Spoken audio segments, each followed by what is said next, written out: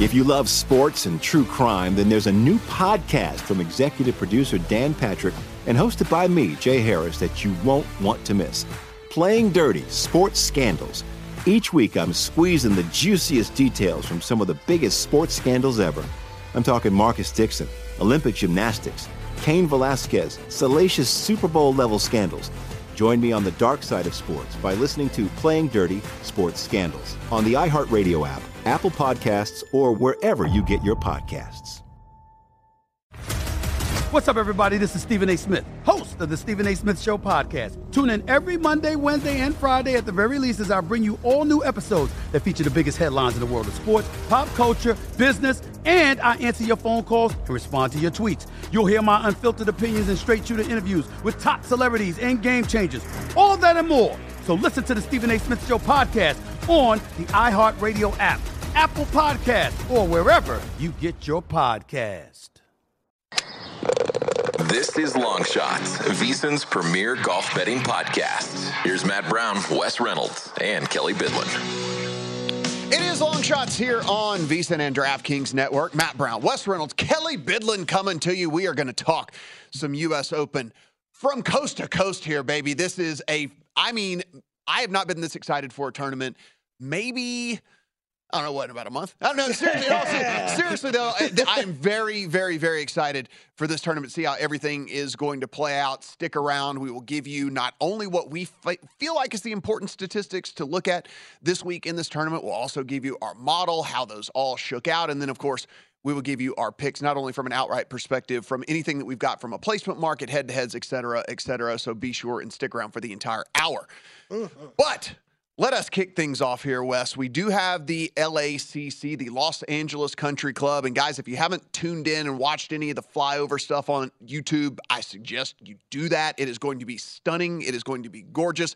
Very rarely do we get a top 10 course in the world that shows up out of nowhere, and that's what we're getting here with LACC. You can go to any rankings there is out there. This is a very, very, very highly rated course, and one that we might not see again in the rotation in our lifetime here, Wes. Yeah, we get prime time U.S. Open golf all 4 days, so that's good. It's good to be on the West Coast now. On the East Coast, you might be getting sleepy at 11 when this goes off the air. But, yeah, first time the U.S. Open has been held in Los Angeles, actually, in 75 years when Ben Hogan won at Riviera in 1948. So this is originally designed, the LA Country Club, as you mentioned, Matt, originally designed by George Thomas, who was also the designer of Riviera, but this is not a facsimile of Riviera.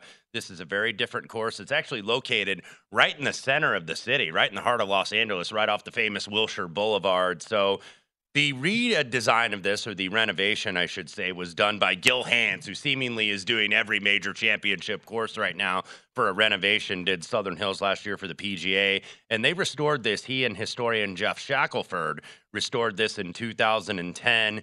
Hanse, if you look, just doing all kind of restorations, and what he did, reconstructed the greens and the bunkers and the tees, along with a restoration of what are called barrancas, which is defined as a small dormant riverbed that kind of looks like a gully and is usually dry unless you've had rain or any type of precipitation on the course. So par 70 of 74.21 is the stock yardage, but the USGA will move up tee boxes, will move around pins, so don't take that yardage necessarily as gospel.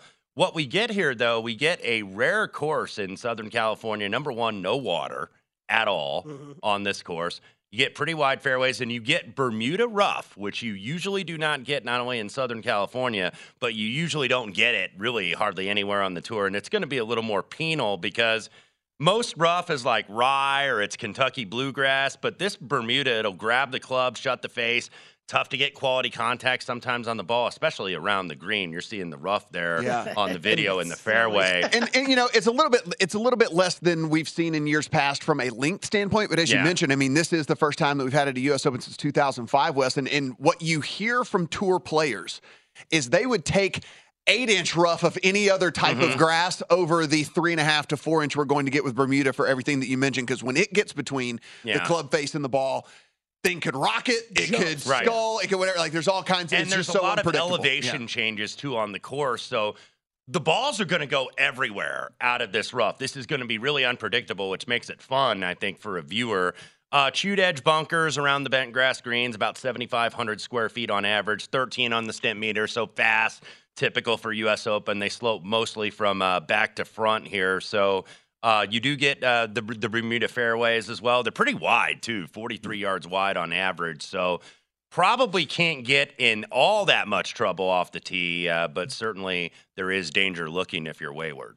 Kelly, we don't spend a ton of time usually talking about the courses here. Mm-hmm. We kind of get the quick and dirty of this, but with this course, I do think that this is incredibly interesting for us to really get into here because it is not, in my opinion, and we don't know, we'll see how this thing goes off, but in my opinion, from everything that I have not only seen from a video standpoint, but read from people who have firsthand accounts, either the very few members who will actually talk or the people who have been lucky enough to go play with a member out there. By the way, about between $350 to $500,000 initiation fee for the LACC if you want to get in. Now, it's only $30,000 a year once you pay the initiation fee, but if you've got the $500,000 to pay the initiation fee to get in there, in your bank account, you're not going to. I'm like, I thought the Bel Air Country Club out there was pricey.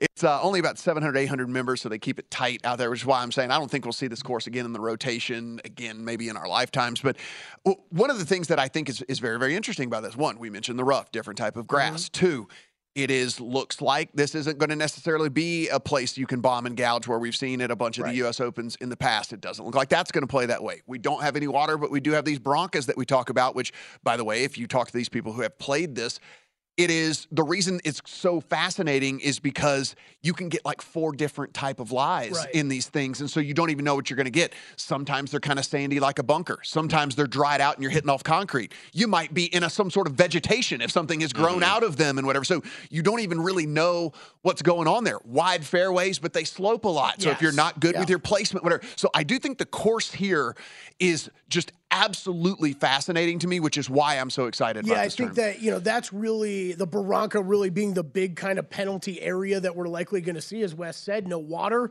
So you're not really worried about that at all. It's just if they go into that Barranca, how horrible a lie are you going to have? It could be a nightmare getting out of there. So, yeah, and it is interesting. Watch the flyovers. It looks like it's a creek running through the course, right? It's just, which it is. It's just a dried out creek pretty much. So it's really interesting looking at that. And then I thought that was a big deal, Matt, when I looked at the fairways. Like the fairways might be wide, but everything you're hearing from those guys out there is that they are sloped so heavily that you have to hit it in the right spot if you're going to give yourself a decent angle and a decent lie heading into the green.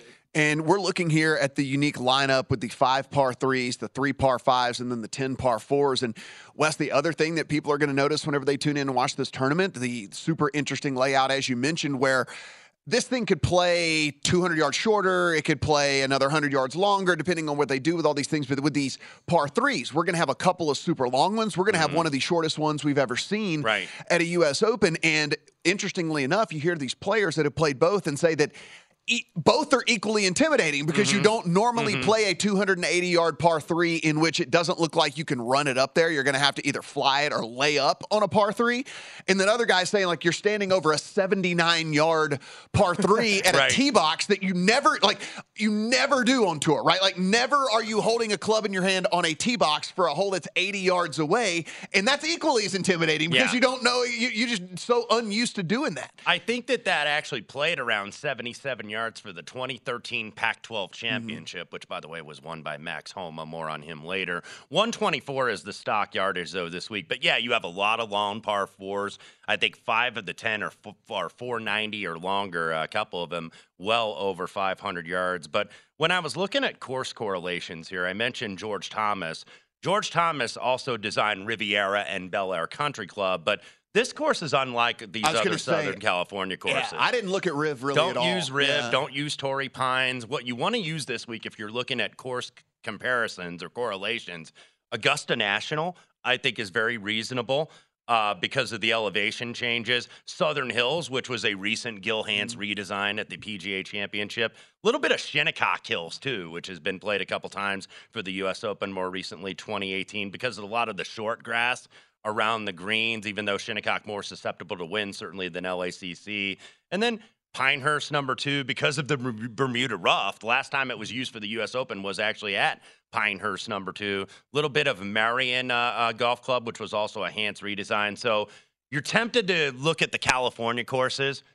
Don't give in to the temptation because there's not a lot of correlation. And Max Homa even said himself that basically that same thing. I mean, he's a guy, right? He holds a course record here, has played it, but he said, hey, I haven't really played it a ton of times recently, and it is extremely different from any of these other California courses that everybody seemingly wants to compare it to. Right. Yeah, it's going to be super interesting to see all of that. Now, we are going to get 156 golfers teed up here. 60 in ties are going to advance. But one thing to mention here, about 25 to 30 of these probably drawing dead qualifiers that got in, but probably have sub 1% chance, if not 0% chance of actually getting anything done here. So while it says 156, I kind of cap this more as 135-ish type players, 130-ish type players that I was really going into. And that was more from a miss the cut type situation, different things to factor in along the way where, a couple of these guys might get lucky and make the cut, but majority of these guys are probably going to struggle out here because I expect that some of these other guys will struggle out here. Now, we talk a lot about the course here. We got, 39 of the top 40 players. The only one that didn't make it was Will Zalatoris due to the injury. Wes, we know U.S. Opens typically try to play incredibly tough. We think that this one isn't going to be set up like the rest of the U.S. Opens out there. I actually, and again, I'm speculating here, I actually think winning score could be somewhere double digits. I actually think 10, 11, 12 might actually be what we're looking at here. Seeing guys shoot 2 or 3 under in a round, I don't think is going to be out of the realm of possibility. The caddy consensus per friend of the network, Rick Gaiman, who is out there already on the ground, said about 6 to 8 under. I was thinking maybe going in because it's still the U.S. Open, about 4 or 5 under, but I don't know. I think maybe it's been billed a little bit too much that we're going to get like an over par score. I don't think so. I think probably somewhere 5 or 6, kind of like what we saw last year at Brookline. Yeah, what are you thinking? A couple of the quotes I was reading too. It sounds, I was thinking more like 7, 8, 9, 10, maybe 10 under, pushing that range. I think it's going to be a great course though, because it's sounding like from the guys out there that they feel like there's some birdies to make out there, but you're going to also be bogey. You're also going to get the bogey. That's why I think that it's going to be the range of score outcomes is so incredibly wide. Where I think the winner could get to 10, and I think we could see a really good player get cut by shooting 8 over the first 2 rounds, because I think there are birdies, but I also think there's doubles out there as well, right? If you get in the wrong positions and don't put yourself in a chance to score with all of this. We're talking about the stats that matter. What did we plug into our models? And of course, we will run down the odds board and see who is the short shot to take this thing home. If you love sports and true crime, then there's a new podcast from executive producer Dan Patrick and hosted by me, Jay Harris, that you won't want to miss. Playing Dirty: Sports Scandals. Each week, I'm squeezing the juiciest details from some of the biggest sports scandals ever. I'm talking Marcus Dixon, Olympic gymnastics, Cain Velasquez, salacious Super Bowl-level scandals. Join me on the dark side of sports by listening to Playing Dirty: Sports Scandals on the iHeartRadio app, Apple Podcasts, or wherever you get your podcasts. I'm Hannah Storm, and my podcast, NBA DNA with Hannah Storm, digs deep into the history of professional basketball, along with my own, as one of the first female sportscasters. Now let's get you up to speed on what else happened around the NBA today. We talked to all sorts of people I interacted with, from Dr. J to Charles Barkley, and recap iconic moments. Yes, he's got it. Here he comes. Way rock the baby to sleep and slam dunk. As well as some of the wild stories behind the scenes. We were like, what? What are we in for? The scoreboard crashes before we even tip a game off. Today, the NBA is a global sports and entertainment giant. Players are multimillionaires and cultural icons. Iguodala to Curry, back to Iguodala, up for the layup. Oh, blocked by James. LeBron James. And these stories are about how we got here, both on and off the court. And what's next? Listen to NBA DNA with Hannah Storm on the iHeartRadio app, Apple Podcasts, or wherever you get your podcasts. This is Long Shots, VSiN's premier golf betting podcast. Here's Matt Brown, Wes Reynolds, and Kelly Bidlin. Become a smarter sports bettor. VSiN Pro subscription. Limited time. You get $9.99 for full access to everything we do. You get the daily pro picks. You get our 24/7 video access, premium analysis from the handicappers and industry experts, and you get tools over on the site as well. Head on over to VSiN.com/subscribe to take advantage of that. Matt, Wes, and Kelly here for a very special edition of Long Shots on VSiN and DraftKings Network as we head towards the U.S. Open. And guys, we talked a lot about the course, but I think that was rightfully so because this is going to be different from what we've seen in the past. I don't want people heading into this thing thinking that this is a course that we've seen from typical U.S. Open setups. And honestly, even thing that we saw at the course we saw at PGA Championship just a little bit ago. So I just thought that we did very, very well from that. Now, from an odds perspective, we look over at DraftKings. Scotty Scheffler is your short shot. He is now 6.5 to 1 to win this thing. The odds are moving. People are betting this thing. People are paying attention to the odds. 9 to 1 on Jon Rahm, 12 on Brooks Koepka, 14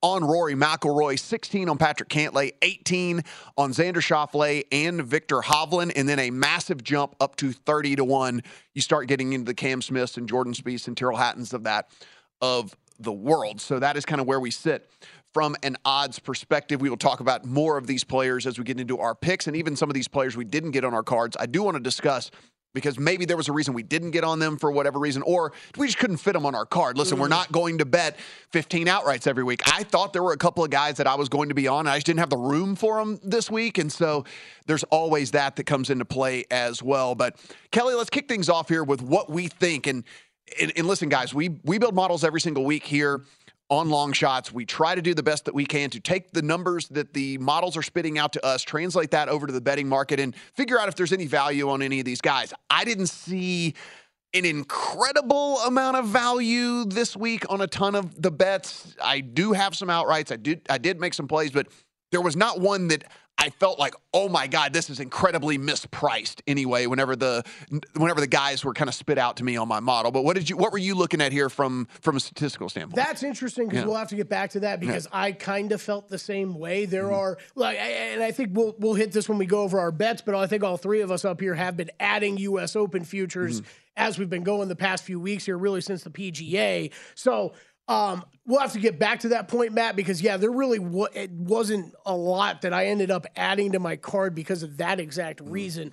As far as really stats that I was heavily looking at this week and what I factored into my model, a lot of off the tee for me this week and a lot of approach.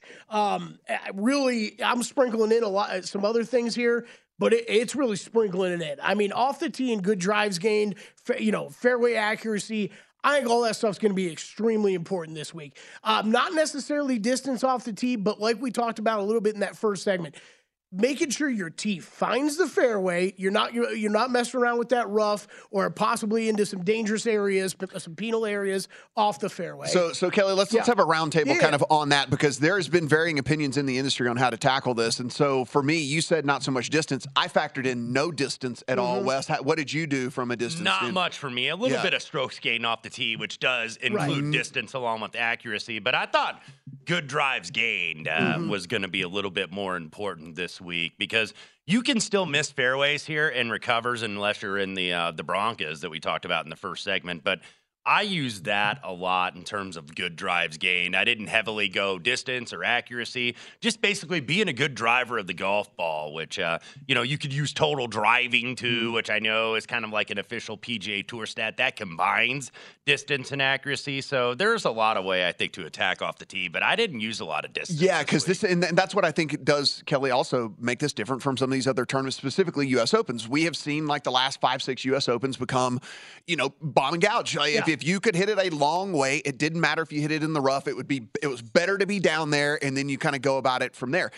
I don't think this course is going to play that way. I could be proven wrong. I don't think that course is going to play this way, so I didn't factor in distance, and I'm talking at all, like not one single thing, which will be evidenced in my betting. This isn't going to be Winged Foot from a couple years ago where that was another Hans redesign where it was really bomb and gouging. You saw a lot of big hitters on that leaderboard. Yeah, that was what I did with it, Matt, is I did a little bit of distance, but like you said, Wes, it's more strokes gains off the tee just in total, and then good drives gained.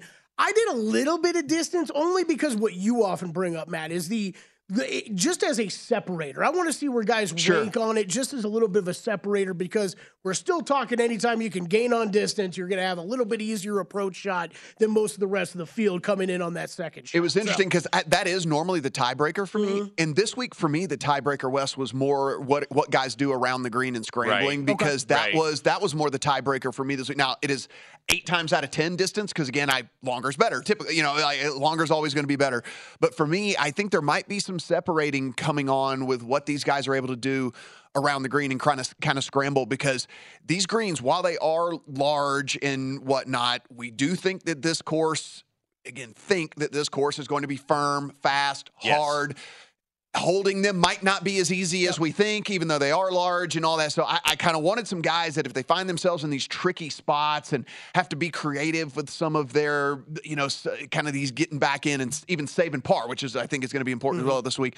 That was my separator this week. What did you look for from an approach and around the green standpoint, Wes? Approach just in general. And then I did proximity gain. You could do 175 to 200 as well. I did 200 plus. Because I think that you're going to see at least a plurality of these shots either be really long irons, because, look, these par fours are really long, or you're going to see really short ones where you're taking wedges from like 100 to 125. But I use 200 plus for proximity. In terms of around the green, I did a combo platter really of strokes gained around the green and then scrambling gained on difficult courses and difficult conditions. So I used that, and I also did some bogey avoidance because – pars, look, even though we think it's probably going to be an under par that's going to win the U.S. Open, pars are still good scores at the U.S. Open. Specifically on the hard holes. Specifically on the hard holes. And especially 16 through 18 when you got 3 long par 4s in a row to close. You'll take par on Sunday. It's funny because I did a little bit of both as well. Like I did some aggression and some defense. I also had bogey avoidance in my model, Kelly. But I also looked at birdie or better percentage as well for some guys, because I want some guys that are not only going to play defensively when they have to, and I think that is a big skill this week, knowing when to just kind of take your medicine. Like, I'm not going to birdie this hole. Yeah. What is my best chance of parring this hole? And I think I want to know those guys, but also the guys when they look at it and do see that it is a scoring opportunity or the holes present themselves as scoring opportunities throughout the course of the week. I do want the dudes that can be aggressive and go out there and get that birdie whenever they need to. So I did actually factor that in the model as well. Yeah, I did. I also looked at kind of just factored in a little bit more overall putting and more distance putting than what I normally do. I did some bent grass as well. Yeah. What you call distance putting. Approach putting is what I've seen it referred to, and that is your lag putting, because you're going to have like 60, 70 feet putts, just barely making the green here. So no, and look, what are you looking for the guys? Those? Well, it's the 2 putts instead of 3 putts, right? So that's where I did want to factor that in. It goes back to exactly what you're talking about, Matt, where gaining a stroke on any of these holes is going to be huge. So no matter how you can get it done, whether it's putting it close to the pin and making an easy putt for yourself, or if you're, maybe you're going to put it on a different part of the green. I mean, the green complexes are really fascinating here too. So if you're putting it in a different spot, hopefully you can 2-putt, still get in. And like you guys said, scrambling around the green, I did factor that stuff in. Sounds like not as much as you guys, but of course I did. And then strokes gained par 5. There's 3 of them. But I'm going to keep going back to them. I know they're vastly different ranges, but still, I like to see those guys that can score on the holes that we think are going to be a little bit more scoreable in those par 5s. Yeah, none of them are really easy, but they're still where we should see some strokes picked up. Shout out to Fantasy National, Rick Rungood, Data Golf, all of these guys. When we talk about building our models, we are not we're not coders over here. So we're not building these things from absolute scratch. We are putting in the values on the stats that are provided to us and weighting those in the way that we want to go about kind of approaching this tournament and the golfer and the profile of a golfer that we want to put on our card. But we're not coding these things, and so just shout out to those guys. Those are at least 3 of the different places where we actually use the modeling and stuff and use their back end for all of these things. So good on those guys. Now, no surprise, I'm sure the same with you guys. I mean, we will talk about all these guys over the next 2 segments, but it's Scotty Scheffler, it's Jon Rahm, it's Cantlay, it's where. So if we're talking about like the guys that show up in the top 5, 6, I think 7, pretty much of every version that I tried to run, I don't know if there was any crazy outliers for you guys, but it seemed like the usual suspects for me. It kind of fits the pattern because if you look at the U.S. Open in recent years, you're getting high-end players. I think the last guy outside of the top 30 in the world golf rankings to win was Graham McDowell in 2010 at the Olympic Club. So you're looking top 10, top 5, top 10, top 20 guys in the official World Golf Rankings. Guys that are in good form. I think it was 8 of the last 12 were in the top 15 or better in the official World Golf Rankings. So these guys all at the top fit the profile. 12 of the last 15 between the ages of 26 and 32. So Scheffler, Rahm, Cantlay, all those guys fit that profile. Kelly, I can tell you this. The one outlier I would put from a numbers perspective to where the person showed up in my model, this is called a long tease for you guys. You have an outright on. So one of the guys that was an actual kind of outlier in my model for where he shows up in the betting lines. And now I do have a bet on him. I don't have an outright. I do have a placement market bet on him. But stick around and find out who that player is. We'll look at all of the different betting markets you guys can hit when we come back. It is Long Shots here on VSiN.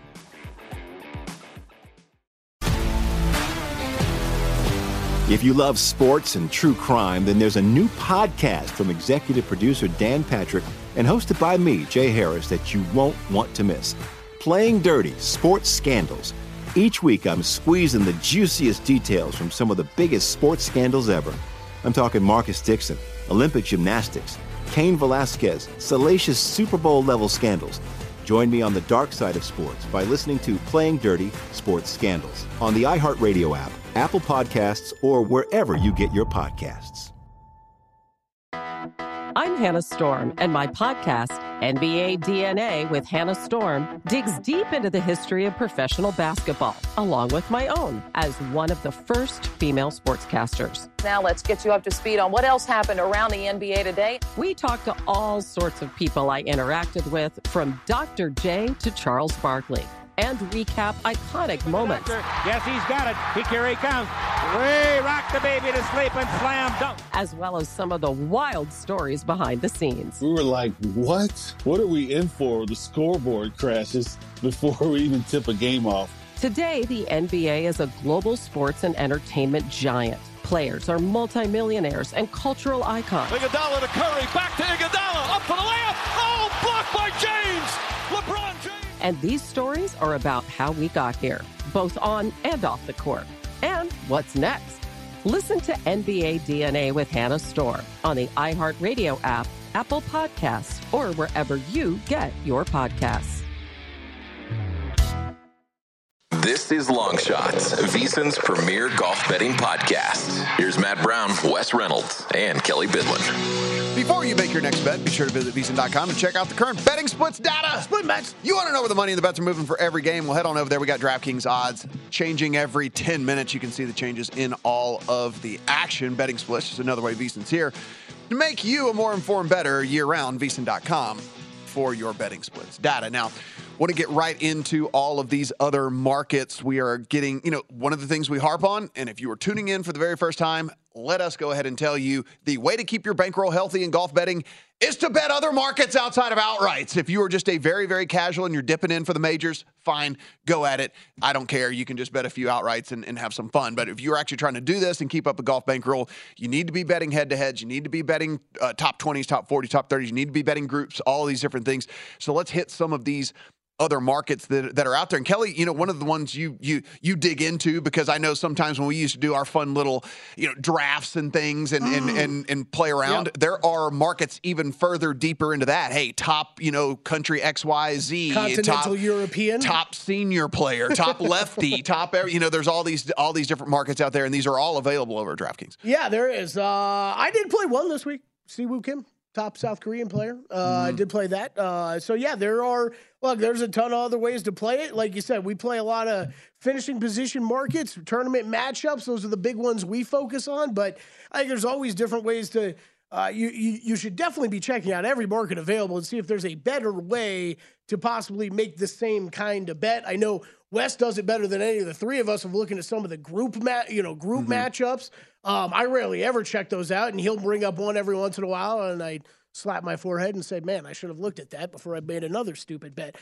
So, yeah, look, I've got a lot of top 20s this week. I'm sure we'll go over all of our bets. But as far as kind of more out there, more of the side props, the only one I made was Siwoo Kim, top South Korea. And Wes, one of the things you can do with like some of these nationality props that are out there is if you, and this doesn't always work out, but I think a lot of the times you can kind of narrow these groups down to maybe 2 or 3 guys that you legitimately think have a chance to do well, right? And so what you've then done is kind of shrunk this down into almost a head-to-head, maybe a kind of 3-ball, but you're getting a better number than you would get if you were playing the typical head-to-head or 3-ball. And that's kind of how I look at it if I'm ever going to play a nationality prop, which is, who do I think from this group actually has a chance to go low in this tournament, actually has a chance to, let's say, top 20 it if I need to, and then you can kind of start to whittle it down from there. Yeah, looking at some of these nationality markets, it's not like Great Britain and Ireland where you have a ton of guys. I think you have like 14 guys, but something like the South African market, you have 4 players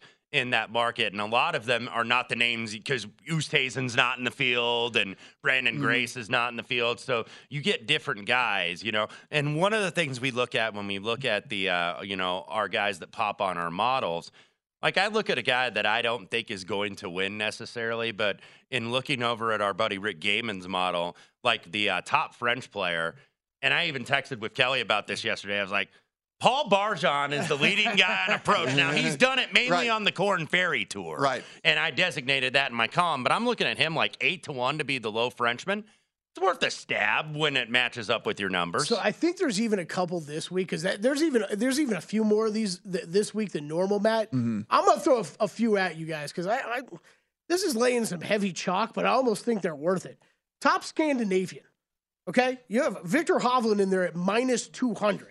Alex Noren, Vincent Norman, and then 3 guys I can't even pronounce their names are next. Let me one-up you. Okay. What about the top Spanish player? I was going to go there. Top Spaniard. Because it's a little bit more on the move. It's a little bit more juice on Rahm at -295. But it is Sergio and Pablo Larrazabal. Now, Pablo has won a couple times this year, but they've been on shorter courses against much weaker fields. David Puig and Alejandro Del Rey. That's the only competition for Jon Rahm. Jon Rahm would basically have to withdraw in order to not win this thing. Okay, so I got a third one for you. Top Irish. Just Irish alone. So this is Rory -165. Shane Lowry +330. I think respectable. Seamus Power maybe 6-1. But then Patrick Harrington 10-1, Matthew McLean 50-1. I think all of those. I don't know if I'd have a problem with ananybody laying the chalk in any of those. Well, so you're getting markets. A 3-ball with Rory against a couple of dudes that are like 70-1 and 175-1 to win the tournament is basically what you're getting with something like that. So that's kind of what we're saying. If you can look at the different markets and then start to shrink them down and see what the real competition is, maybe you can find some value somewhere. There also, by the way, is a live market, the lowest live up. I think there are 15 total in the field this week. Brooks Koepka, the obvious favorite, 2-1. Cameron Smith, 450. DJ and Bryson, 6-1 and 650, respectively. So you can bet into that market as well. And when we were doing our modeling, we mentioned both Fantasy National and Rick Rungood, Rick Gaiman's site.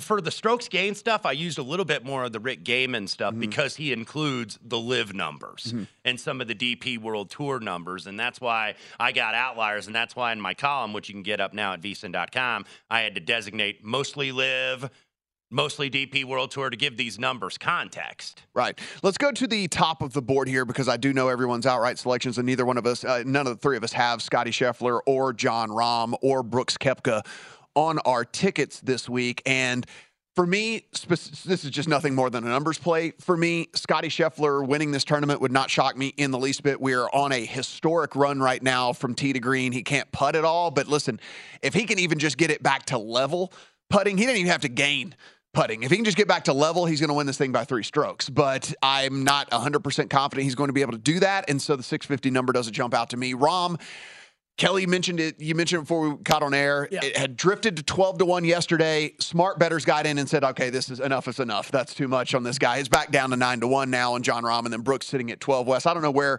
you kind of sit on these 3 guys. Me, it was just a numbers deal. It would not surprise me if any one of these 3 guys won. It's probably likely that you're going to have a final grouping with, or at least final couple of groupings that includes one of the 3 guys. It wouldn't shock me either. I just can't get there betting, 6.5s and 9s and stuff like that. Of those top 3 on the board, if you look at the matchup market, the guy that's getting faded a little bit actually is Brooks Koepka.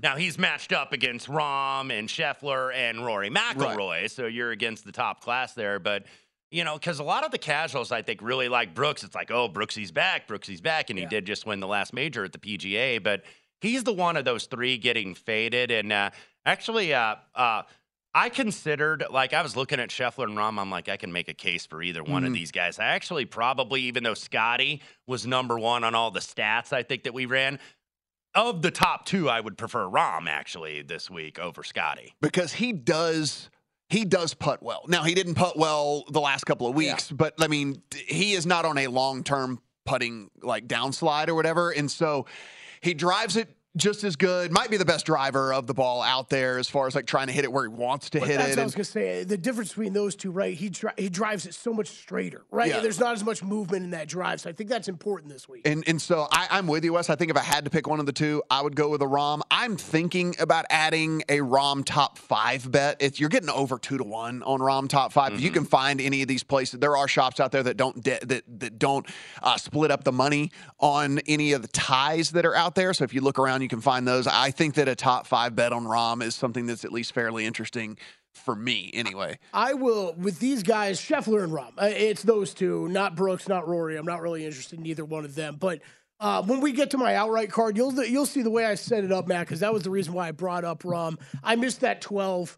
I'm a little angry about it. The way I've set up my outright card this week, though, it is with, I am hoping to get in live with Scheffler and Rahm. I held back plenty to hopefully have that opportunity this week. It's just, it's a numbers pass for me right now on those guys, but that is going to be part of my strategy. So let me just blow up 3 of your picks real quick before we go to break so that we can kind of put everything in context. They put up these majors well in advance, right? Like normally we're betting golf on a week-to-week basis. The majors, they put up the odds well in advance. You have Cantlay, Viktor Hovland, and Tyrrell Hatton on your card at much better numbers, especially in the case of Hatton, than you can get today. Do those 3 bets still apply to you at current numbers where we sit with these dudes, or is this just like, you know what, I really like the number then, maybe not so much now? Patrick Cantlay, if you're talking 14 or shorter, I don't think I'd be betting that in the outright market. Viktor Hovland, I think like there's 20s out there. I think I saw a 20 today, like 18 to 20. I don't have a problem with that. Tyrrell Hatton, I am very bullish on, just like I have been the past few tournaments with him. Even I saw a 37-1 out there on him today. Yes, I would still bet that, Matt. Okay. Glad you brought it up, though, because if I was just creating my card this week, it would be Xander Schauffele, Tyrrell Hatton, Siwoo Kim, and John Rahm. Okay, and I would have bet that Rahm 12-1 right off the top. That would have been my whole card. Right. I think if there's any regret that I might end up having, it would be not pulling the trigger on Rahm when he started to drift a little bit yesterday. Maybe we get another drift before this thing does tee off, but I doubt it. I think people are probably going to say, like, man, that was way too much to get Rahm out to 12-1. I just wanted to bring that up because, again, this is a unique circumstance in which you get, odds months in advance as opposed to, on a week-to-week basis where we're typically just firing once these things come out on a Monday. When we come back, we're going to wrap things up. You're going to get my full betting card. You get Wes's full betting card. We'll get the rest of Kelly's bets as well. Hopefully, we can keep the heater going here on Long Shots and continue to put everybody in a position to make some money. Come on back, get all of our picks.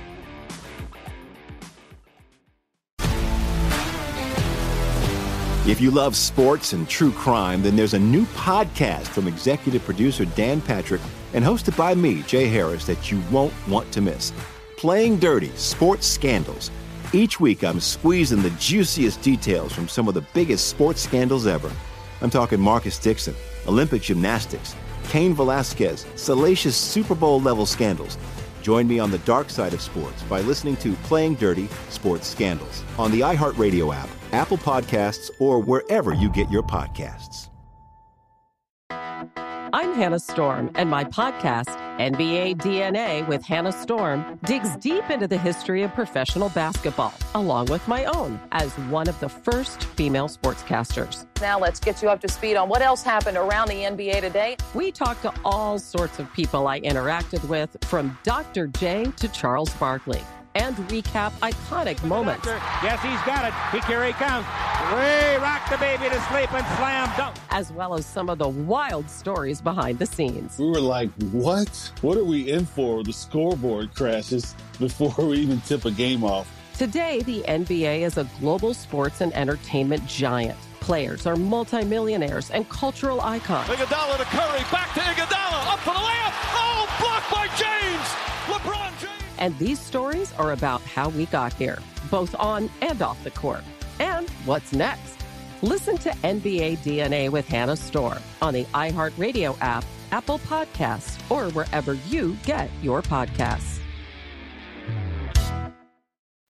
This is Long Shots, VSiN's premier golf betting podcast. Here's Matt Brown, Wes Reynolds, and Kelly Bidlin. Become a VSiN Pro subscriber today. Get a daily email recapping all the best bets from our show, hosts, and guests, and unlimited access to VSiN.com/picks page. You're going to get our pro picks, best betting splits, power ratings, 24/7 video access, $9.99 over at VSiN.com/subscribe. Matt, Wes, and Kelly here for the final segment of Long Shots, a very special edition as we head into the U.S. Open on VSiN and DraftKings Network. Thanks for tuning in, and hopefully we can keep this rolling, fellas. Now, listen, when we lose, we lose. When we win, we win. Fortunately, we've been winning a little bit more than losing here over the last about month and a half, and so hopefully we can kind of keep this going. We put ourselves in good positions, at the very least, in placement market bets to keep us even keel or make a little bit of money or be able to hedge off a really good position we have on an outright. So hopefully we can keep this rolling. Kelly, we talked about the 3 bets that you made months or weeks ago. Yeah. Odds have changed. Still like a couple, maybe not one, certainly on not on the Hatton, I guess. Like I do see him as low as like 30 out there. So like that, I think odds getting cut in half. Maybe you wouldn't be jumping up and down about that. But let's talk about the rest of your card real quick. No, look, I think there's mid-30s on Hatton. He's the one I think I love more than the rest of the guys on the odds moves. I know it's a much bigger odds moves. I understand that. But as far as can't lay down to, like, if you're talking 14, Hovland I still like 18 to 20-ish. If you can find him in that range, I still like that. Cantlay, I think, is the one I'd maybe shy away from if 14's the best you're seeing on him right now. Tyrrell Hatton, I saw 35, 37 earlier. I'd still bet, Matt, he is really – he's top – let me pull this up. Top 5 in my last 24, last 36 round models. I mean, he's great ball striking right now. Ranks the low 30s better in every stat category that I modeled this week. So that includes scrambling around the green. He's kind of got that all-around game. And I'm really spiking right now. Recent results, T3, we saw him last week, T3, RBC Canadian Open, T12 the Memorial, T15 the PGA, T5 the Byron Nelson, T3 Wells Fargo, T19 RBC Heritage. This guy a top 20 machine right now. I guess my pushback would be I like him more in placement market bets than I do in outright markets. And certainly at 30 to 1, I don't like him from an outright standpoint, but I definitely do like him from a placement market standpoint. So, I added him. Obviously, he's there in top 20, you'll see. And then I bet him in a matchup over Cameron Young, he's a pretty strong fade for me this week. Also bet him in a matchup over Fitzpatrick. Not that I hate Fitzpatrick this week. I just kind of thought wrong person favored there for me. Xander Schauffele, I did bite on a 21 to 1 here in town. I know a lot of places he is in the teens. That's another one. It's a pretty close call on the odds, but over 20 to 1, I was willing to add him this week. Man, you would think it's coming at some point in the for this guy here soon in one of these majors, but top 4 in every single model that I ran. Last 36 rounds, 5th in approach, 10th in good drives, 5th in bogey avoidance. Recent results, T24 Memorial, T18 PGA, 2nd at the Wells Fargo, 4th at the RBC Heritage, T10 at the Masters, T19 at the Players. So top 20 outright on him. Top 20, I know we're a little short on time, so I did top 20 on Cantlay. I still like that bet. Obviously, I made all my top 20 bets today, actually. So these all I still stand by and like. Cantlay, Schauffele, Hovland, Hatton. Hovland's a guy we haven't talked about as much. Obviously, the last time he was out there, though, he won. Siwoo Kim, it was a guy I know you brought up earlier, Matt, but he spiked high. He was 10th in my last 12-round model. He was 5th in my last 16-round model. Siwoo Kim, you know me, I like him a lot. Great ball striker. If he can catch hot putting here this week, definitely a guy to look out for. He's gained putting once in his past 9 tournaments. The one time he did, Matt, he finished T2. So, like, that is one where I think Siwoo, if he can putt it all this week, he's looking good. Matchups real quick. Again, Hatton over Cameron Young. I played Rahm over Rory. I didn't think that separation was big enough. Minus 120, I was willing to lay it with Rahm. Eric Cole's a guy we've been betting often. Minus 115 over Lucas Herbert. Air Bear. Matsuyama minus 110 over Cameron Young. I like Matsuyama this week. I might add a little bit more to him in another market or more matchups. Justin Rose minus 110 over Jason Day. Hatton plus 110 over Fitzpatrick. And that Siwoo Kim, top South Korean player. Wes, let's get to your best. Let's try to squeeze everything in here. Okay, if we can. 3 chalks, 3 mid-ranges, and 2 bombs on the outrights. Placements and other matchups, props will be available later at the week at VSiN.com. My last ad, actually, the shortest price, Rory McIlroy, 14-1. Look, he's faded the last 2 Sundays, but he's still got 3 straight top 10 finishes dating back to the PGA. This is a course that I think is going to reward the artist maybe a little bit more than the scientist. So Rory at 14. Cantlay, I have at a little better number. 17, I still think is fair. I actually think he's been getting criticized for slow play. I think the slow play is going to benefit Cantlay this week because this is the U.S. Open. Everybody plays slow at the U.S. Open. So he's got Joe LaCava now on the bag, had him for the last month, Tiger's old former caddy. It's about time for Patrick Cantlay to really contend in a major. I think this is the week. Viktor Hovland, 19-1, broke his maiden at the Memorial a couple weeks ago. And I think he's been a big game hunter in these tournaments with top 10s in each of the last 3 majors. I think he's got that monkey off his back now. So Victor at 19-1. Max Homa, who does have the course record here, 61, 33-1. And he fits the narrative street where he's kind of obvious, but so was Matt Fitzpatrick last year, having won the U.S. Amateur and the U.S. Open on the same course. So I'm still going to take Homa at 33. And for those that say I don't have any live players, here's one for you. How about Bryson DeChambeau, 48-1, 3-time winner on Gil Hanse redesigns. If you look at how he played at the PGA, was second in the field total driving, wasn't the typical bomb and gouge, though. He was also second in GIR and 15th on approach. Complete game starting to come back. He's got a couple top 10s recently to surround that PGA finish on live. Just don't do any interviews with CNN and talk about any past events like he did last week, and he'll be okay. Ricky Fowler, 58-1. The form is really good. I think Ricky's going to win here in the next couple months. Maybe it's this week. He's a California guy like Homa is, and, of course, Cantlay. And then the 2 bombs. How about Mito Pereira, 120-1? He's been out of sight, out of mind because he's on live right now, but 6 or better in 4 of his last 7 starts, 4th over the last 36 rounds on strokes gained approach. And then a guy that's played this course pretty regularly, Sahith Theegala, 120-1. He is a California guy. 19 straight cuts he's made, including a 9th at the Masters where he was the low debutant. And he's kind of like Rory, where I talk about imagination and creativity in terms of play. He really fits that. And then you see the matchups there, Neiman over Burns, McIlroy over Koepka. Rory, by the way, is what convinced me to play him. He's been getting back in the matchup market pretty much across the board, even against the elite this week. I have him over Koepka, DeChambeau over Reed, and Wyndham Clark over Corey Connors, and more to come later this week at VSiN.com. Yeah, check on over there. Wes will always add to his best bets. For me, I do share a couple with you guys, and I'm actually on a couple of fades of guys that you like. Xander Schauffele, for me and Kelly share that. I didn't get as good a number as you did. I got 19-1 on him. This is a guy that it's eventually going to happen, right? And you look, he checks every single box. He's the guy that we talk about when you enter these tournaments that does everything really, really well, doesn't do anything exceptional, and maybe this might be the type of setup. This course, this tournament might be the type of setup that as long as you are plus in everything, even though you don't have to be plus in something, that might all add up to a win here. So really do like Schauffele. Really, it showed up top in every single version of anything that I ran at multiple sites. I run models on all 3 different sites. Like, it was inside the top 5 in just every single thing that I possibly did. Maybe my favorite bet of the week is Jordan Spieth at 27-1. Jordan Spieth, under the radar, has actually really done really good this year. I mean, look, he hasn't won anything, which is why maybe the accolades haven't started, at least the love for Jordan Spieth hasn't come. T6 Waste Management, T4 Arnold Palmer, T3 Valspar, T4 Masters, second outright at the RBC Heritage, T5 at the Memorial.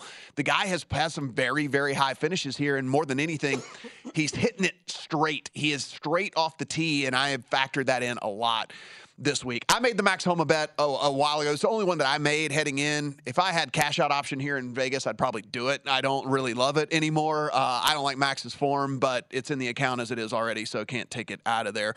Colin Morikawa, 38-1. I took more at 40-1 this morning. Number one in this field in those super long approaches, like you mentioned, Wes, that we've been looking at the 200 plus. Number two in the 100 to 125, which is the other bucket we were kind of looking at. 10th in good drives the last 24, and actually 17th in that lag putting that we think is going to be also important this week. Collin Morikawa, by the way, 2 strokes off the lead. The Memorial had to withdraw. If he'd have gone on to win that thing on Sunday, this number would be half of what it is right now, so I'll take it. A couple of bombs here. I don't think they'll actually win. These are more like placement market type guys that I like. But Wyndham Clark, Mito Pereira, and Eric Cole, all guys that I went ahead and did a sprinkle of an outright on, but I'm way more heavy on these guys in the placement markets than I am from anything else. I think the numbers on all three of these guys don't really match up with the skill and the form that they are in right now. So again, Wyndham Clark, a guy, if you kind of take a look here, the numbers are really, really good for him as of late. Mito Pereira, all the stuff that Wes said. And then Eric Cole, just a guy under the radar that continues to produce week after week after week. Top 20 on Justin Rose, top 30 on Russell Henley and Siwoo. Yeah. And a top 40. I had to just list it because that's where I'm really heavy here on Eric Cole. I think that a plus 140 number. I have Bryson to miss the cut. At plus 178. I think this is not going to work out well for Bryson this week with the way that he plays, and Eric Cole to make the cut at minus 150. Thanks for joining us on VSiN and the DraftKings Network. Stick around for sharp money here on VSiN, and if you're over on DraftKings Network, Ross Tucker up next. If you love sports and true crime, then there's a new podcast from executive producer Dan Patrick and hosted by me, Jay Harris, that you won't want to miss. Playing Dirty: Sports Scandals. Each week, I'm squeezing the juiciest details from some of the biggest sports scandals ever. I'm talking Marcus Dixon, Olympic gymnastics, Cain Velasquez, salacious Super Bowl-level scandals. Join me on the dark side of sports by listening to Playing Dirty: Sports Scandals on the iHeartRadio app, Apple Podcasts, or wherever you get your podcasts. What's up, everybody? This is Stephen A. Smith, host of the Stephen A. Smith Show podcast. Tune in every Monday, Wednesday, and Friday at the very least as I bring you all new episodes that feature the biggest headlines in the world of sports, pop culture, business, and I answer your phone calls and respond to your tweets. You'll hear my unfiltered opinions and straight-shooter interviews with top celebrities and game changers. All of that and more. So listen to the Stephen A. Smith Show podcast on the iHeartRadio app, Apple Podcasts, or wherever you get your podcasts.